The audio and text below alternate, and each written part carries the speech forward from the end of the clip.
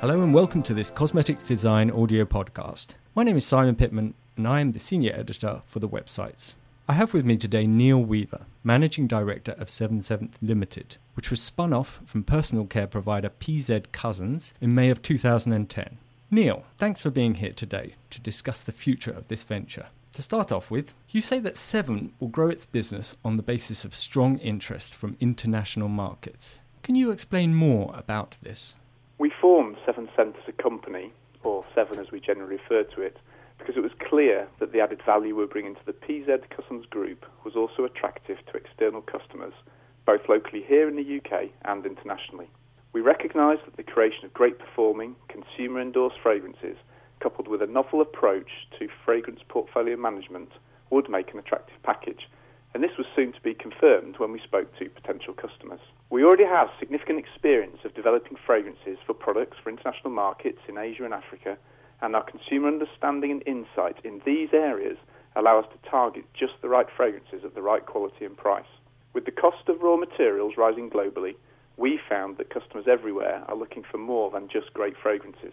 They've been attracted by Seven's different approach to fragrance supply, which also provides the opportunity for them to better manage their portfolios effectively and reduce fragrance stock levels. So, what specific area within the personal care segment do you want Seven to be renowned for? Well, with over 25 years' experience of supplying PZ Cussons across the globe, we're already an established fragrance house with a proven track record of delivering fragrance solutions which are both creative and commercially attractive. Our fragrances, like those in brands such as Imperial Leather, Carex or Original Source, are proven market leaders in personal wash, so this is the area we are most likely to be well known for currently.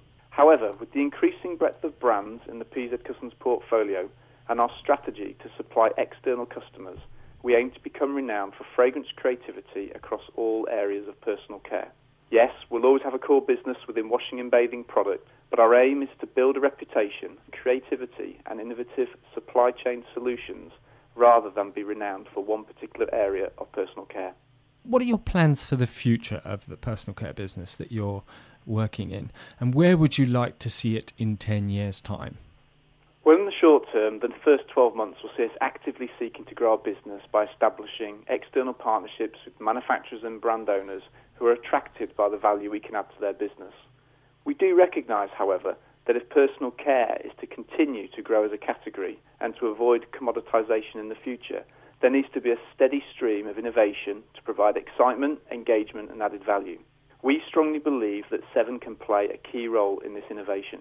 Fragrance remains one of the top consumer drivers for product selection, so loyalty and fragrance innovation will be crucial in driving personal care forward over the next 10 years. We've already delivered fragrance innovation such as allergen-free fragrances and envisages significant future developments in areas such as encapsulation and fragrance personalisation.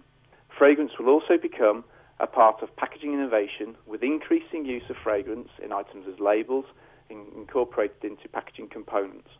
If fragrance can help deliver all this innovation, whilst other streams of innovation within formulation, packaging and supply chain are doing likewise, then I'm confident that in 10 years' time, personal care will be a dynamic and thriving category. Neil Weaver, thank you very much for that interesting insight into the Seven business. This was Simon Pittman reporting for CosmeticsDesignEurope.com.